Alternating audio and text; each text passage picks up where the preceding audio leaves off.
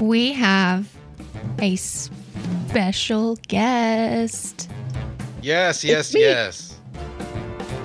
is our longtime friend Jennifer. Say hello to everybody. Hello. What do I call you? Do I call you Pedro or Pete? You can call me Pedro or Pete. Either one of those is fine. She's one of the few people that knows me as Pete still. So that's I accept that term. I'm it's the fine. only one that calls you Pete. Yeah, that's it. And the other guy, And me. There was someone this weekend we just met, the father of one of the children at one of the kids at our daughter's birthday. Yeah, I'd said Pete to him because the way he said Pedro, he mangled it. And so I was like, you just call me Pete. Pete. Yeah, you got that. That's fine. That works way better. So I like that. How do you mangle Pedro? Yeah, I know, right? But hey, listen, he was Indian, so sometimes that accent hits a little funny. He's Pakistani. Oh, I'm sorry. My mistake. Yeah. My mistake. He is Pakistani. You're right. Thank you for correcting me in front of everyone. Yeah, you're right. He is Pakistani. Should I say Pakistani? Pakistani? This is what we talk about with the accent. We're American. We can say Pakistani. Okay, you know how I make that joke every time Americans talk about bicycling, they get a baguette and a beret. Oh, do you see the Tour de France? I have no idea why that's the one word we say with an accent. The Tour de France. Because I don't know. Tour de France. Yeah, it just sounds better. Yeah, there's so many ways. Yeah, you can say Tour de France. Like you just sound like a hick. Like you just step out of your pickup truck. I'm good enough to go to that Tour de France. All right, podcasting. Oh, that's right. We're talking about a movie. This week. This week's film is The Crazies. We never thought it would happen. Nobody gets in or out of that town now. Is that clear? The girl just died. How do you intend to let the people know about all this? We were asleep. They dragged us right out of the house. Are we under martial law?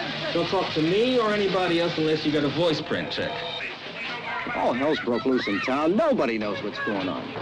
Now look, you just can't push us around this way. We've got to get a nuclear weapon in the air above that town. This is 1973, George Romero's The Crazies, and Breck Eisner's update in 2010. Yeah. Was I supposed to watch those? Preferably, yes. I'm just kidding. I did it. It's okay. You can just wing it. I've never even seen Black Christmas. The first movie was a little like rough a little bit because it was so old and like. Yeah. Well, let's get into it. Let me set the scene of 1973 because like we talk about independent movie today, and there's no such thing as like an independent movie that you ever get to see because movies are so expensive, and somehow they have stars in them, even the movies that are independent. And it's just independent doesn't really exist in that way anymore. It's very corporate. Like, the independent movies you see are still made by A24 with a couple $1 million budget and somehow have Selena Gomez in them. You know what I'm saying? Yeah. This is not what independent film was in 1972. George Romero's a fucking renegade out there with a madman with a giant ass film camera. And what's the budget on this? Like 50 grand? I didn't even look that up. $275,000. $275,000. Now, I want to say, by the way, actually, like processing the film costs a lot of money. That's a really minuscule budget for like everything that's in this movie. But I will say, you can kind of tell the audio was. Oh yeah, yeah. That's what you get with a low budget movie. Like the audio here is painful at times. Like it really is. But like, yes, it did really feel like a George Romero movie. I mean, it had. I mean, Night of the Living Dead. I immediately felt that presence. Yeah. Just not the zombie theme or anything, just the overall look and quality and how it was directed, just, Yeah, it feels Romero. It does feel like him. Like this is an authentic piece of cinema. It's a guy just trying to express himself and get an idea out there. Yeah. It really is. There's no other agenda to it. And that's interesting. Like, listen, the movie hasn't aged well. Spoiler. It just hasn't. It hasn't. It hasn't. I mean, I had a hard time with this movie. It's not one of his better films, but I still recommend this to people. Like, I would still say anybody check out Romero's The Crazies, especially if you like Night of the Living Dead, Dawn of the Dead. Like, those are two really good movies. And by the way, for the real film fans out there, go check out Martin. That's a vampire film Romero did in between The Crazies and Dawn of the Dead. and it's one of the best vampire movies ever made, and nobody ever fucking talks about it. Yeah. We'll cover it one day, but I just wanted to bring that up right now for everybody. I'm going to make this a clip I put on TikTok. Go and watch Martin. What was that? Okay, so I said, I'm not going to lie. I went to go watch the movie, right? And I started folding laundry, and I'm watching the movie, and then I was like, I think I need a nap. And then oh yeah, like it ain't perfect. That's why I got the compliments out of the way. And the next day I was like, okay, I'm going to do this. I'm going to do it, right? I'm going to do it. So I folded laundry again, because I do that every day anyway. I'm watching this movie, and I mean, the part that really got my attention was more towards the end when the father was raping his daughter. Yes. I was like, what? Yeah, that shocked me as well. What is going on? And that's like disturbing. Well, yeah, a little bit. I didn't find it disturbing where I was like, oh my God, my life is ruined. I just was like, oh, okay, you got my attention now. So I decided to watch the rest. It's all right. But it took that to really get my attention. A lot of guys were running around and just, I don't know, in the white suits, and a lot of, I don't know, men talking. It's boring. Yeah, there is a lot of like military guys talking about ultimatums and morality. And it is an interesting take that I find weird today, is the military isn't just a bad guy in the movie. Yes, they do some shitty things, but they're not really portrayed as like the evil. Yeah, it normally is. I don't know when we start talking about the new one, but I do have to say I thoroughly enjoyed that one much more than the original. Well, we'll get to that. We have a few more things to say about that. We try to cut it up for one movie and then go to the other one. Well, your chain of events on your podcast, but we're still talking about the old one. Okay. Yeah. How did this movie get made? For a lot of blood, sweat, and tears. That's how this sucker got made. No, I mean, this really, I obviously I'm a film nerd, clearly, but I listen to the commentary track on, go ahead. It's a good idea. I do love the idea. Yeah, like there are some bonus points to give Romero for trying to pull this off in 1973 or like 71 or 72 when he shot it, because this is way ahead of its time. It's a low budget. Yeah, a movie about a virus is something America, that wasn't even something in the consciousness at all. And this movie gets ripped off pretty hard by something like Outbreak in like 93. Remember that movie? Yeah. Dustin Hoffman. Yeah, and that movie borrows a lot of themes from it, but that movie doesn't have the balls that this one does by a long shot. But it is a much better made film. So I'm not going to say it's not, but it's just sort of popcorn entertainment. This movie is a B movie, but Romero's always trying to make a social statement, even if he's going to punch you in the face with that idea. Yeah. Well, he made a simple statement enough for there to be a remake. Yeah, exactly. And this is what we talk about all the time, the movie that begs for a remake. Yeah. A very cool idea that wasn't really able to get done like it should have, but just enough of that idea is presented well enough, and that's how good Romero is as a director, to kind of pull that out of that small budget. Yep. No shit, right? Yeah.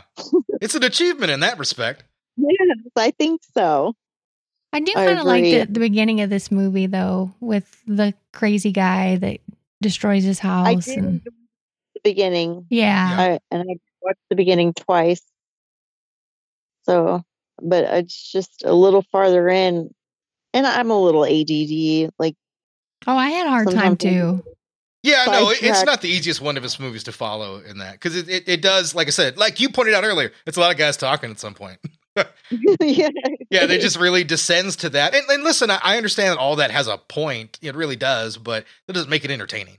Do you think the movie uses its budget well? Fuck yeah.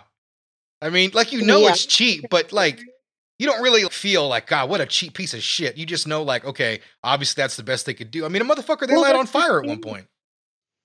I felt the whole Night of the Living Dead vibe from it. I sensed the same director, of course, and I enjoyed that part because I do like him as a director. Yeah, I do too.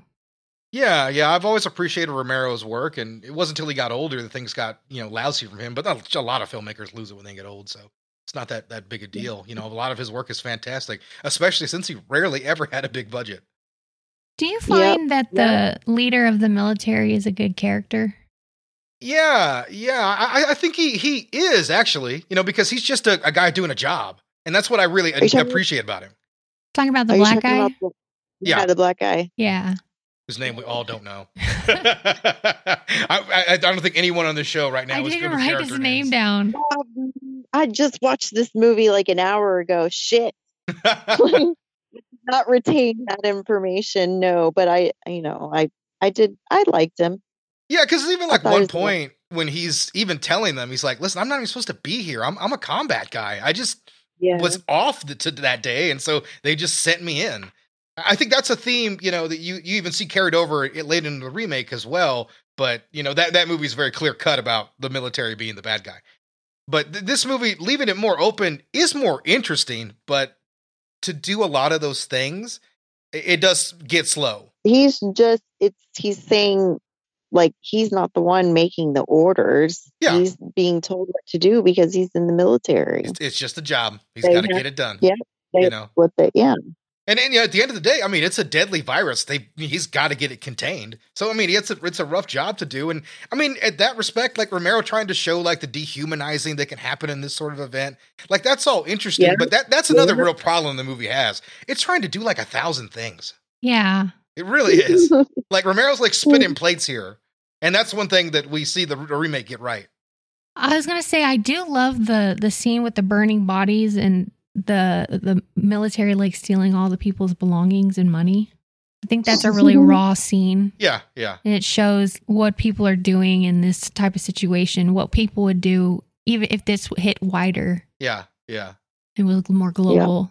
Yeah, no, that is a great moment like there. You just see that. Romero's so good at that. Yeah, he's really great about showing us the shittiness of humanity. Yeah. In just a really simple way. Like there's a nice scene in Dawn of the Dead where there's just hunters out there making like sport of trying to kill the zombies. And it just says so much about us because like, yeah, that probably happened. You know, like when I see that, like I was like, yeah, I could imagine it. Like, I mean, hell, I know people that would go out and do that. You know, even though that might not be the most effective way, you know, that's just who we are. Like Romero kind of nails us at times. I do believe that I will watch the movie again just for one day when I can just watch and concentrate and read more into it. Yeah. I don't know. Yeah, no, I mean, I think it's a movie that like you can get a little bit more out of rewatching it. Yeah. Yeah, I'll watch it again. Like when I watched it the first time, you know, like I said, I had to take a nap. And the second time I was able to stay awake. You know, I'm going, well, I had my homework. I do my homework. I didn't want to let you guys down. Yeah, I'm glad you did. Hey, listen, it's okay to nap during a movie. It happens sometimes. Yeah. Yeah. I fell asleep during The Rock the other day and I loved that movie. Sometimes you just feel a nap. This movie was filmed in Evans City and Connoquenessing, Pennsylvania. Yeah. That was a hard word to say. Yeah, it was. Good on you. Connoquenessing. Many of the extras were locals, and the white-suited soldiers were high school students. Oh. Yeah. Interesting. Hey, that's how you use a budget right there. You're like, hey, you want to be in a movie? Yeah, I guess. We'll get this heavy suit on. Let's go out in the sun for 12 hours. The burning house at the beginning of the movie was serendipity. The local fire department was burning down an old house to practice. They agreed to let the filmmakers film in it. I did read that part. Yeah, I do really like that opening scene. You know, I know we talked about it a little bit earlier, but I like the way the movie just kind of hits you in the face with the theme of it. Like these kids just having to watch their father go crazy. Yeah, that part was a little shocking. You know, I was like, wow. Oh, we starting big, aren't we? Yeah. Like, let's kill these motherfuckers. Yeah, I mean, like I said, it's a great opening. It really grabs your attention. And I think it opens actually a little bit stronger than the remake does. Yeah. You know, like I said, the movie's just uneven from trying to carry way too much stuff. And also, George Romero, you know, the big thing about a low budget, actors. Yeah. Like the acting in this movie is pretty suspect. You know, I mean, and I'm trying to be nice. And there's a couple of actors who get reused in a few later Romero movies. Dr. Watt, who is the doctor who makes the vaccine and who dies. He's in Dawn of the Dead. He's one of the doctors on TV basically playing the same part. basically, when the world's ending, he's trying to convince people to like conserve and shit like that, but it doesn't matter. But he's in that movie, and the guy who fucks his daughter, he's the demented doctor in Day of the Dead. The one who bonds with the zombie. So those are the only two kind of performances. Oh, and the daughter is Scream Queen Lynn Lowry, who's also in the remake. Yeah. I didn't know what's her name, but I did not know she was Scream Queen. Yeah. She's in a couple other movies, a couple of the early Cronenberg movies. She's in Shivers, and she's good there. She's in this movie, I guess.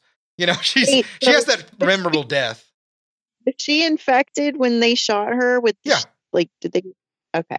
I didn't know if she was, or she just gone crazy because her dad raped her. Yeah. And then, well, like it could go either way, really. That's the thing about being crazy. Like you just don't know if you're just reacting to a traumatic event or if you've got this fucking disease. Yeah, so he was obviously infected, or he just took this moment to. And that's one thing I do like in this one is that they're crazy. In the other film, there's like zombies. Yeah. Yeah, like they have a little bit of consciousness left, but they're mostly like rage creatures. But in this one, like they're just crazy because people are attacking other people, but there's some bitch out there just sweeping up the grass outside while all this shit's going down. So they're just insane. Yeah. Not so necessarily all murderous. Yeah. Like some people are just going to laugh and sit in traffic and stuff like that. That's it. I mean, that's all they're just going to, take a bath out in the lawn. That's all that's going to happen to them. But the dad ends up killing himself, actually.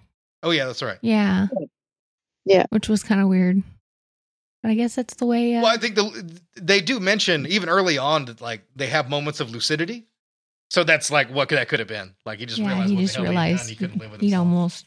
Yeah, the same thing with the father, like weeping in the car in the beginning when he had a few moments of clarity. And then later he's like, "Oh no!" Yeah. How do y'all feel about the ending of this movie? It's a great sense of hopelessness, I think, because it's just going to continue on. The guy's got to go do the same job somewhere else, where there's going to be more chaos and death and destruction. I mean, I think it's a far more downbeat ending than the reboot. Mm-hmm. I mean, I really do. I like the ending. I was like, I mean, the nice guy got away to go to the next job. But yeah, it didn't bother me. I was happy with it. That scene was the only time they had trouble with the residents of that town. Oh, really? Yeah, because it was a naked black guy in the middle of the street with a giant light above him and a wind machine to simulate the helicopter. Oh, wow. Yeah, I read that part in the trivia. Yeah, no, I heard that was one I remember from the commentary track years ago. So I remember the story. You remember the town pretty fondly, but that was the only issue they had about that. So, which I guess in 1971 or 72 America, I suppose I can understand. Like, what is going on exactly, here? Right. Well, the only other things that I have about this movie is the budget was $275,000. It's Romero's first union movie. It only grossed $143,000, which Romero was very sore about. Yeah, very sore. They that's marketed not this movie anything. very poorly. And then the movie has 2 cameos by Romero. Can you guess where they are? He's in one of the suits. I know that. Man, I don't know. I remember. I don't know. Tell me. Damn it. I didn't know there would be questions. I know. She added quizzes this time. All right. First is a local. First is a local being hoarded into the high school. The second as the head of the president seen on a monitor. Oh, really? Oh. Yeah. I never would have guessed. That's funny, though. I do like him being the president. That's kind of cool. Well, do we have anything else we want to add about this movie before we move on to the next one? I think we've discussed it thoroughly. I mean, I'm sure there's other big deep dives of this movie, but listen, I recommend it. It's if you enjoy older kind of movies like this or kind of cult cinema from the 70s, you're probably going to find a lot to dig in this film. If you don't, beware. Absolutely. Yeah. I mean, if I can get some enjoyment out of it, I think pretty much anybody can find some enjoyment in it. All right. And I did. Now we have the Crazies 2010. I don't care what the calendar says. Opening day. That's the first day of spring. Sir. Whoa, whoa, whoa, whoa, whoa. What the hell are you doing? Rory, you lay that gun down. David, you did the right thing. Would you mind taking a look at Bill? Sure, what's wrong? I don't know. He's just not right. She worries too much. I'm fine. You got any plans this weekend? She worries too much. I'm fine. Man, I really hate to heap so much praise on something this early, Ben. but it's really one of the better reboots that's ever been done for a horror movie. Mm-hmm. Because it fixes a ton of the problems at the script level with the first movie by focusing the narrative and really just cutting the fat away from the story. Mm-hmm. Yeah, it's truly a gritty reboot. Yeah, this absolutely is one of those absolute gritty reboot. And like I said, the script is very good. Like what they choose to focus on was a really good idea. It worked out very well. Is he dead? Well, I'm going to tell you, I actually came across this movie a few years back on something streaming. I can't remember what it was. And I had no idea it was a remake at all. I just was like, oh, they're Crazies. Let's watch it. And I really liked it. I thought, this is great. So when you informed me there was an old one, I was like, what? Yeah. I mean, it's and that's the thing. I think when this movie came out, the reviews were okay. I think they were above average. I'm not real certain, but I just didn't check it out. I liked the original film, and I wasn't too interested in a Hollywood remake. Even though I did like Timothy Olyphant, and I don't want this to be like a Timothy Olyphant thirst section, all right? But I was a fan of his. But he is very handsome. He's a pretty feller. Yeah. The whole end. Yeah.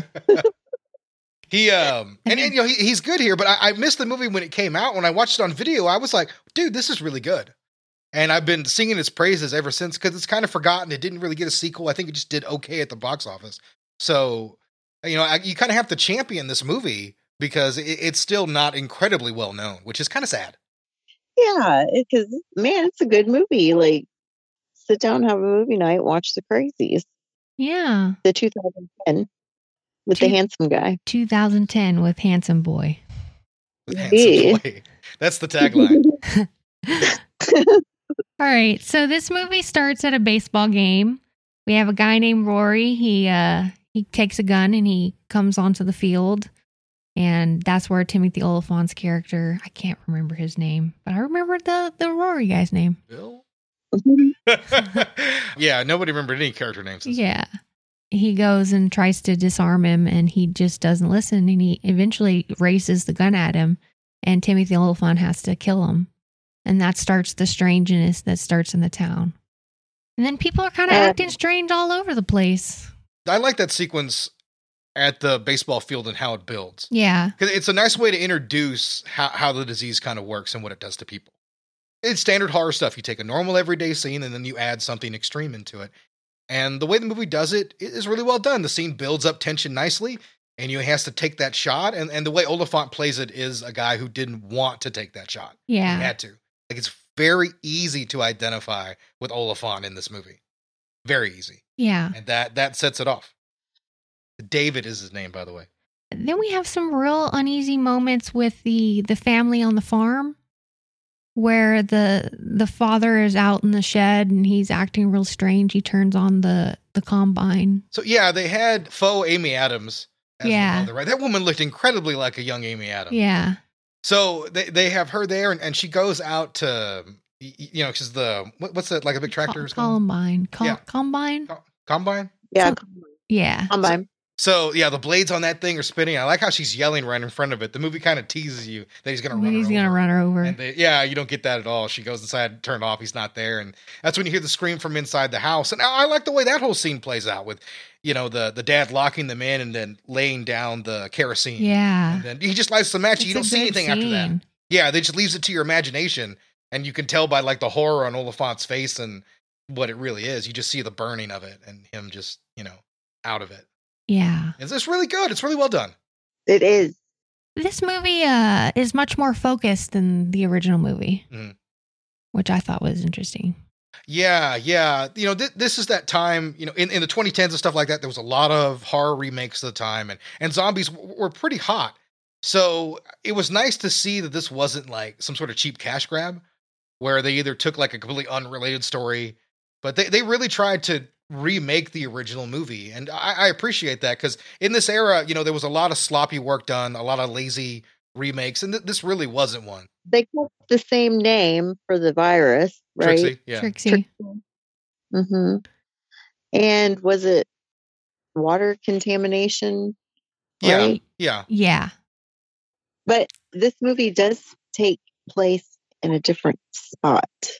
It does, yeah. Well, Romero is he always shot in Pennsylvania. Of course, he's low budget filmmaking. You shoot where you live. So I forget what this movie. This movie wasn't Iowa. Iowa. That's right. Yeah, because they're in the middle of the cornfield. What did y'all think about the cast? We already kind of talked about Timothy Olyphant, but what did you think about his love? Was it Roger Mitchell? I can't remember her name. Yeah, she was in Pitch Black. I've always liked her. I'm a fan of hers, actually. I don't think she has great chemistry with Olyphant, but, she's not bad in this movie at all. But to me, I think, like... I thought they were great together. Really? Yeah. It's not that I particularly dislike it. I just don't feel like they were a couple or something like that. It just never really worked for me. I've seen Olyphant have effortless chemistry with a lot of people, and for some reason, it kind of wasn't there with her. I guess it's more because I'm an Olyphant fan. I guess I've seen him click with actresses better, Maybe so. Yeah, all those scenes that Justified are catching up to me. Maybe I'm the one thirsting for Olyphant. Is that what's happening? You've always been a big fan of Olyphant. Don't make me question my sexuality, Timmy. Don't make me do it. No, my God, I called him Timmy. It's already begun. I bet he'd call you Pete. Call me what he wants. What? What other characters are? Oh, you know discuss? What? I got to mention Joe Anderson. He's the deputy. Oh yeah, his performance is really fucking good. He has to really subtly go from being the deputy, backing up his friend no matter what, and letting the anger and fear of the situation get to him, and then letting the disease kind of emerge. And it's a really great performance in that because there's no like clear mark when he's truly showing off that he's infected. It's such a gradual change throughout the whole movie from him. It's really impressive work. It might be one of my favorite, a character in the movie turns into a zombie scene in all of like zombie movies. It's really well done. The way he slowly does completely give in to being crazy. Yeah. I have to commend his work, and it's a shame I never saw him in more stuff. The military in this movie is a lot different. In the original movie, the military is kind of like an aid almost. It's not a bad entity. In this movie, it's a bad entity. Yeah, they're definitely portrayed as the bad guy. Yeah, they're like killing people left and right. Yeah, well, in 2010, it's a lot more in vogue and certainly more popular to distrust the government. And that shows off how easily in this narrative they say, like, okay, well, the government's clearly the bad guy here. We're not going to even, because they don't have a narrative, really. You don't hear them say anything until later in the movie when they capture one of the guys, and he's like, 18 years old, an 18-year-old soldier. And he has no idea what's going on. Is just as scared as they are. So that doesn't help them. And also later in the film when they capture that one guy with the tire spikes, Glenn Morshower, by the way. Yeah. Great character actor from 24. And from him, you just really get the idea of like, we fucked up. That's it. This is horrible. There's nothing we can do. We're just trying to get rid of the situation and make sure this shit doesn't spread. Do you feel, because this is a 37-year difference. Yeah. Movies. Do you think the views in the military in that 37 years have changed, or just the way people care to portray them? Yeah, definitely. I think definitely, because obviously people were distrustful after like Vietnam, and a lot of 70s horror shows that off. And I think over the years we've only grown more distrustful of the military. That trend is, even now it's only getting worse. We're way more distrustful of the government now than we've ever been. It's a good point. Oh yeah. Yeah, way more. And you can clearly see that in the way that the movie chooses to tell the story. Yeah, that's how I feel about it. Like watching the old one compared to the new one, and how the difference in how that part is portrayed. Like, just there was no nice guy. And still, this remake does try to do a little bit of that work by trying to stress these are just guys doing a job. This is really, like, because even in the original movie, there's suits up at the top who are fucking everything up. And it's the same thing here too. Like there's orders coming in they have to follow because it just has to get done. That's the job, So I mean, it is one of those things. They just trying to turbo speed through that same kind of narrative. So it's not as effective here, but it is still here. Yep. Each actor who was transformed into the Crazy had to sit in the makeup chair for 3 hours. That doesn't seem that bad. That doesn't seem that bad. I had to sit 3 hours getting makeup done like a drag queen. Oh, really? Awesome. Yes, it was terrible. No. No. I got painted blue once. I got painted blue in my upper torso, and that took like 3.5 hours. Damn. Okay. That took a ton of time because I was like, oh, they just spread it on, but I mean, you can't see the skin through, so it has to be thick, but not like a coat of paint on me. So because your pores have to breathe. Yeah, it had to be finally done. So it took a long time. It really took a long time. Pedro, why were they painting you blue? Yeah, why were they painting you blue? I was in a Friends movie, and they needed somebody to play the alien, and that's what I was doing. Yeah, so that's what it was. They said, "Well, we have to paint you blue," and I was like, I'll sign up for that without really thinking it through. And then I was sitting there while they were just painting me blue, and they even cut that scene out of the movie, so I'm not even in there. I did it for nothing. Ding dong. Yeah. Damn it.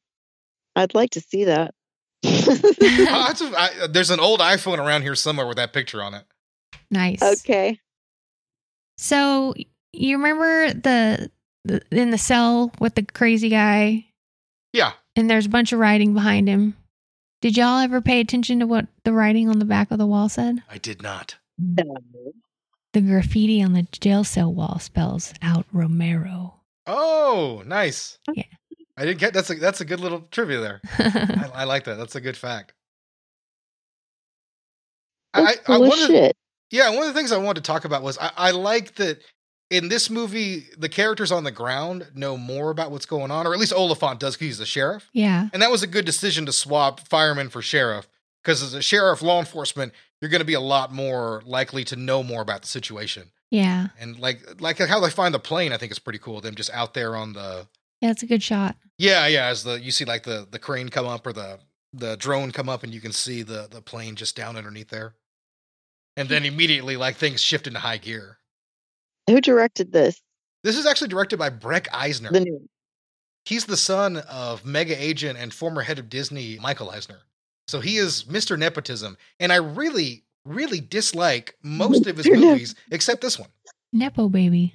We have a good friend, Ricky, and he is a huge fan of Clive Cussler.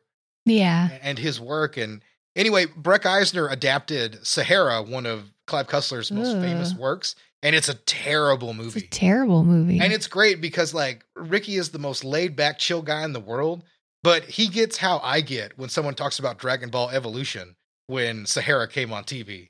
Like, he just talked about everything that was wrong with it, and it was a nice moment because I was like, anybody can be a nerd. Yeah. It's something, everybody's a nerd about something. Ricky likes to read. That is true. He does like to read, yeah. Okay, so talking about favorite scenes... One of my favorite scenes is all the women are strapped to the beds. Yes. And the guy he's running in there, the infected was running in there with a pitchfork. The scraping on the ground. And he's like slowly killing people. She's trapped in there with some of the girls are already going crazy because they're twitching and some are just laughing, even like before the pitchfork goes in. That scene is so well done. The way it builds tension. Yeah. Like it really does. It has you on the edge of your seat. It's so good. It feels hopeless too. Yeah, it really does. I mean, that's a nightmare situation to be trapped in a room with a psycho when you're strapped to a bed. And a pitchfork. Yeah, I know that. I mean, because it's not sharp. He's shoving that in you to kill you. That's got to hurt like hell. And that won't kill you that quickly. Yep. Oh, goodness.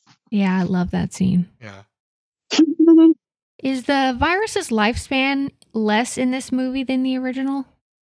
Yeah, people seem to die pretty quick. Yeah. Yeah, within 72 hours, you're dead. I think 72 hours is what they said, 2 days. Yeah. Like you'll either show symptoms, and once you're showing symptoms, you have a day, and that's about it. So I guess that's one thing. Age. Yeah. And then you're like, meh, dead. I'm done killing. Kill myself.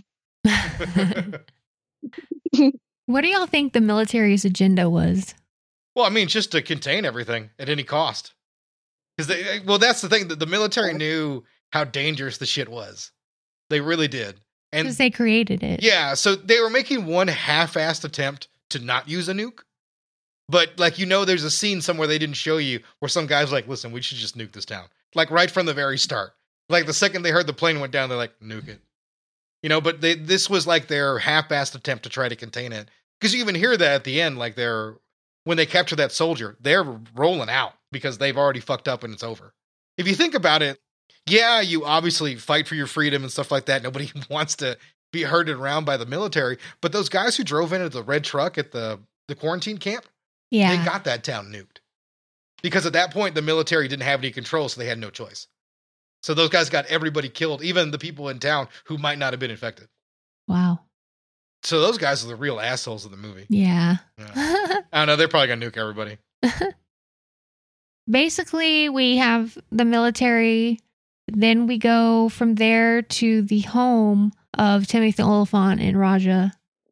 Is that how you say her name? Yeah, Raja Mitchell. Raja Mitchell. She goes up to her soon-to-be, because she's pregnant. Yeah, she is pregnant. Forgot to mention that. Concern. That's why she's always trapped there, because she has a fever because she's pregnant. You know what? I think they have the same names, because I remember in the first movie, her name was Judy. Yeah. Yeah, because the guy in the first movie was David. And Judy was pregnant. Yeah.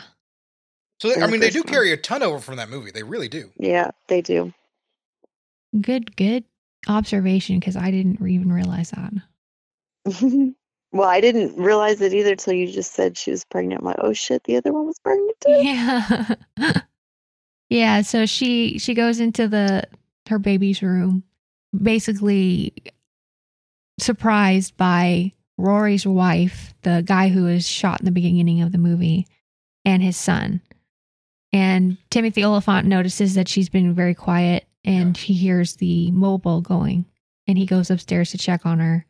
And that's when you get this moment where he realizes he gets hit in the head. He falls to the ground. A lot of concussions in this movie. Yeah, he gets his like 18th concussion. Yeah. Oh, Lord. Yeah. And you have another moment of tension where you have the infected going after Timothy Oliphant and Raja, and they have to find their way out of it.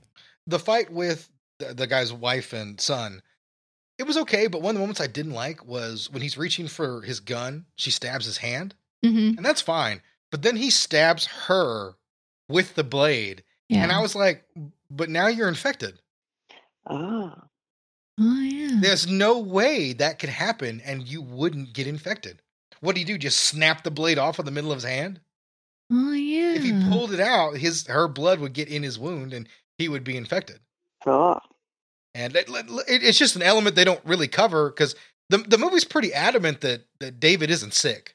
Even though apparently there was an alternate ending. I don't know if they ever shot it, but I do know they had one where David was supposed to get sick. But I like I said, I don't believe they even shot it. So I've never seen it. I think I only heard about it from an interview that I read with Breck Eisner. Okay. Nice. So the movie kind of ends at this big truck stop scene. You got the guys in the red truck that come up again. The hunters, yeah. Yeah, the hunters. Yeah, I do like that. Now they hunt man, the deadliest game. They're having a good old time hunting man. Yeah, they really are. There's different levels of crazy in this movie. Like a lot of the crazy that make me think of Refugio, Texas, and some good old boys. Oh yeah. Yeah, hunting. Definitely people would definitely do that. Oh yeah. Oh my God.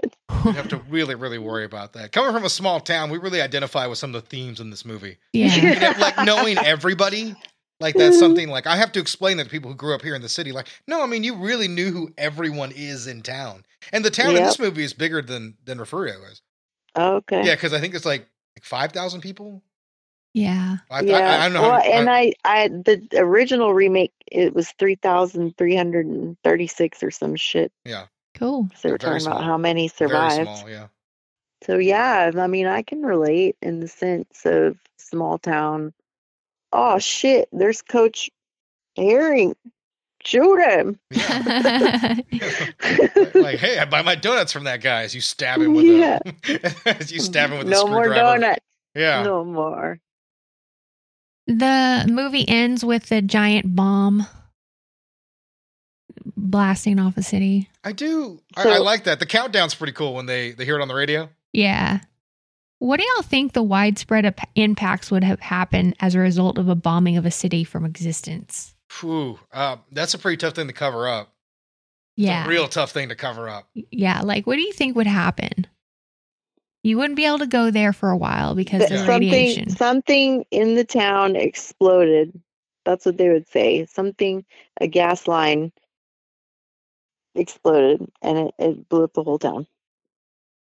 Freak accident. Yeah. You try to write it off as that, but yeah, you're right. You have to completely restrict all access to it. Yeah. For years, because you tried to nuke away that, and then at the end of the day, well, as the movie ends, we discover they have to nuke Cedar Rapids too. They pretty much just nuke the state. In the middle of nowhere, I can understand, but say a place like here where we're from, 77 goes right through the town. That would be real hard to do. Yeah. Yeah. That'd be a big deal. Which maybe has saved us from nuclear explosions. I don't know. There you go. The government couldn't cover it up. Nope. They'd be interrupting. They'd be disturbing the economy. They can't do that. They can't slow down those trucks. No. Yeah. That shit's got to move no matter what. That old police that old police car they go to get, that is a 1973 Ford LTD. The year the original movie was released. Oh, that's cool. Oh, by the way, when Oliphant or David is starting to get wind that there's something strange happening in the town, he walks down the street and the city's kind of deserted. Mm-hmm. There's one woman kind of riding a bicycle. Yes. That's Lynn Lowry. I know. Oh. Yeah, because, hey, listen, I know that fact, so that belongs to me, lady. Ha! Yeah, I had that written I'm the king of facts. I was there. I saw it. Okay. Oh, Lord. We were. Anyways, back to my facts. This is a 12th film released in select D-Box-enabled cinemas. Now, I didn't know what D-Box meant, so I looked it up. It's technology that adds to the movie's plot and fear, terror, and explosive action by offering realistic sensations during most of the film action scenes. So it's just shaking you.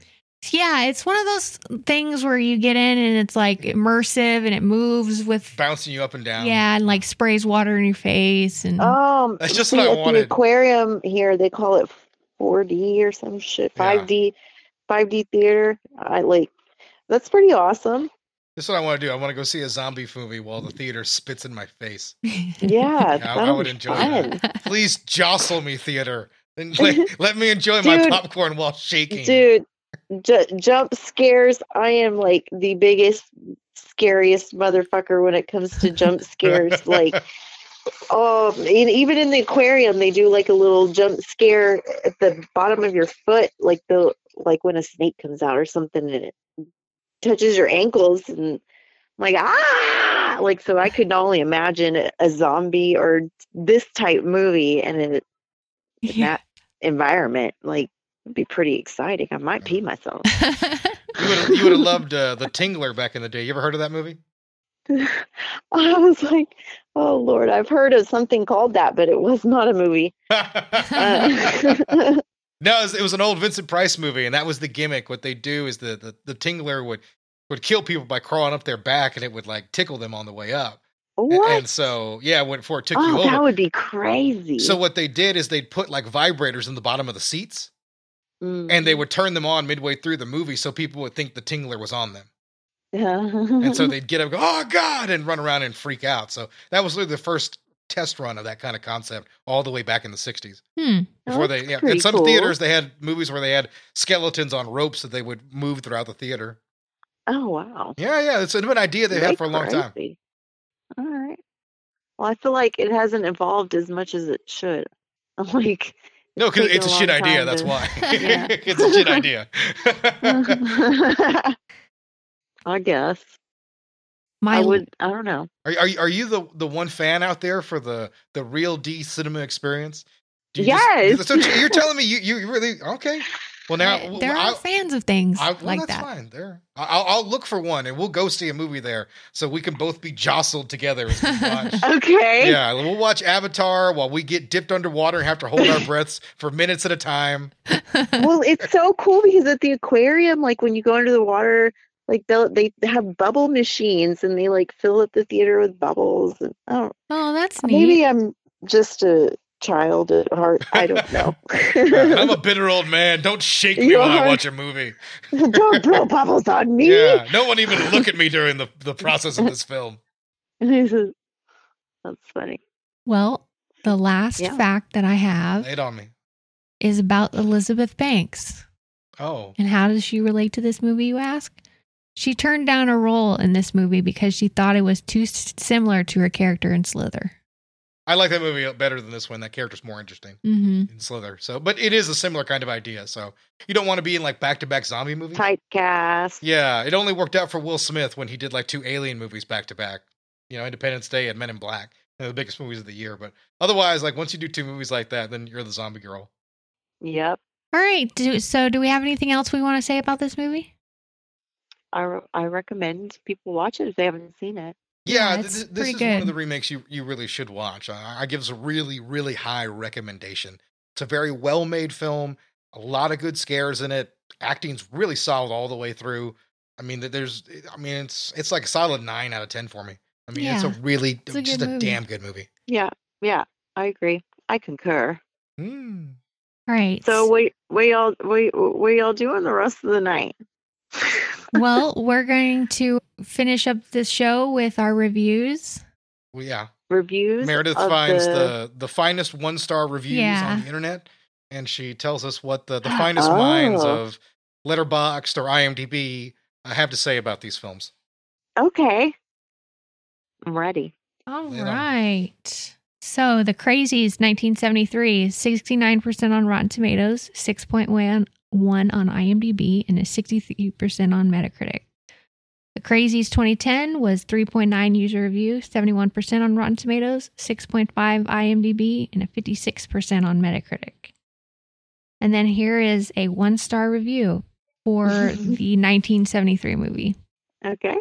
I'm going to go out on a limb here and say the remake did this better. It's not that I want a movie to be full of action, it's just that full of nothing but boring dialogue. The characters are selfish and the acting consists of an amateurish style that wears out its welcome quickly.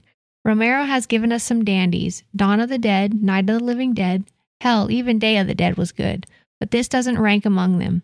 The gore level is pretty tame as well. The only blood that you'll see flow freely here is some messy gunshot stuff, and it looks like red paint most of the time. I know this was directed to be an act as a social commentary of sorts, but it even fails in that regard. I didn't feel anything after this movie was over. In fact, I was relieved. I didn't want to watch any more of it. The most effective sequence in the movie by far is the beginning. Chilling stuff. The performances are amateurish and not really worth going over. Bottom line, I was going to say this is worth a look for curiosity's sake, but even that is pushing it. Stick to Romero's better works. Harsh. Very harsh. That guy was not a fan. Nope, no fan. Well, that is one opinion of it, but I have a word from the greatest film critic who ever lived, one Mr. Roger Ebert.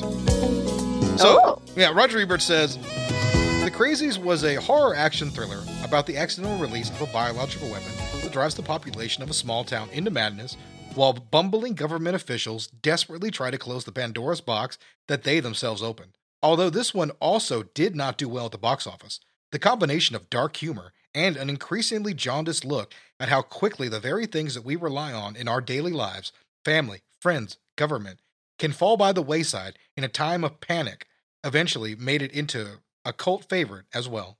Okay. Yeah, so did he like it? I think so. That's literally all he says about it. He did not review it at the time. He just did a retrospective on Romero's career. And he said a brief passage about it, where he said great things about Martin. So here is the 1-star review for the 2010 movie. A murky and unnecessary remake of George Romero's Vietnam-era original that could have improved upon Romero's talky gore fest, but it quickly becomes a long-winded and repetitive chase without much suspense and even less originality. All too often, the music cues up and something leaps out, and so it goes and goes and goes. The film would have benefited from a slow, eerie buildup where things are gradually revealed to be off-kilter, but the film pretty much plunges into the action with minimal characterization, providing little reason to care. The script might make a decent Twilight Zone episode, but as a feature film, it becomes tiring long before the end. Unfortunately, the Crazies waste a good premise and decent actors. You'd be crazy to waste your time and money on it. There's not a single original or memorable moment in the entire forgettable mess. I guess we'd be crazy then. God damn. Yeah, he really hated. You brought the hate this week on those reviews. Well, that's what 1-star reviews are sometimes. Yeah, man, you eat shit. And you're like, fuck you, and this movie. You're trying to bring. Shit, those guys really hate it. Sometimes the 1-star reviews, people might be nice. They were like, nah, man, I'm gonna salt the earth. That's that kind of review right there. I've come across some like that. They're just like, bad. Don't hold nothing back. Back. All right, so that's the Crazies. I enjoyed watching these 2 movies. I hope everybody else did. Yeah. Yes, I did. Even though I fell asleep on the first one, it's okay. That's okay. Naps are a precious part of life. You don't appreciate when you're younger. When you hit a certain age, a nap is the highlight of your day. Sure is. So, with that being said, if you think that we're all fucking crazy, you can let us know that in the most 90s way possible, emailing us. Go hop on your AOL, hit us up at grittyrebootcast@gmail.com, and that we will respond to your queries from there. You can also find us at Gritty Reboot on TikTok and Instagram as well, where I try to post daily, but I'm not always successful at that. Yeah. And Meredith, what are your socials? I don't have any fucking socials. That's right, fuck social media. Meredith does not have any socials and refuses to go that way. Even though she does, she just won't tell you. Oh yeah, I have Facebook. You can look her up on Facebook and send her a message. She won't know what to do. Like someone's stalking me. That's what she'll think. Jennifer, what are your socials? I just do Facebook mostly, I think. So yeah, Jennifer Regal on Facebook. I do a podcast on Wednesdays. Yeah, plug your show. Wednesday with Wendell. It's my friend and comedian friend, whatever. We did stand-up comedy together. But yeah, we just talk about current events in Corpus Christi. Nice. And around. And usually have like a guest on the show, and I have crazy questions, lightning round questions. Oh, y'all got to be on there one day. Damn it. Yeah, sure. We'd love to. Absolutely. Yeah. We know how to make calls on a podcast now, so it can happen. Apparently so. Yeah, we're podcast geniuses. Well, all right, everybody. That's going to do it for us. We appreciate you listening. Thank you for having me, guys. Yeah, I miss this was you great. guys. Yeah, we Thank loved you, it. Jennifer. You're the like best. a high school reunion. Yeah, Shit. we'll definitely have you back. Cool. So. Right. All right. I'll talk to y'all soon. All right. Bye. Bye. Bye. Love you, girl. Love you too.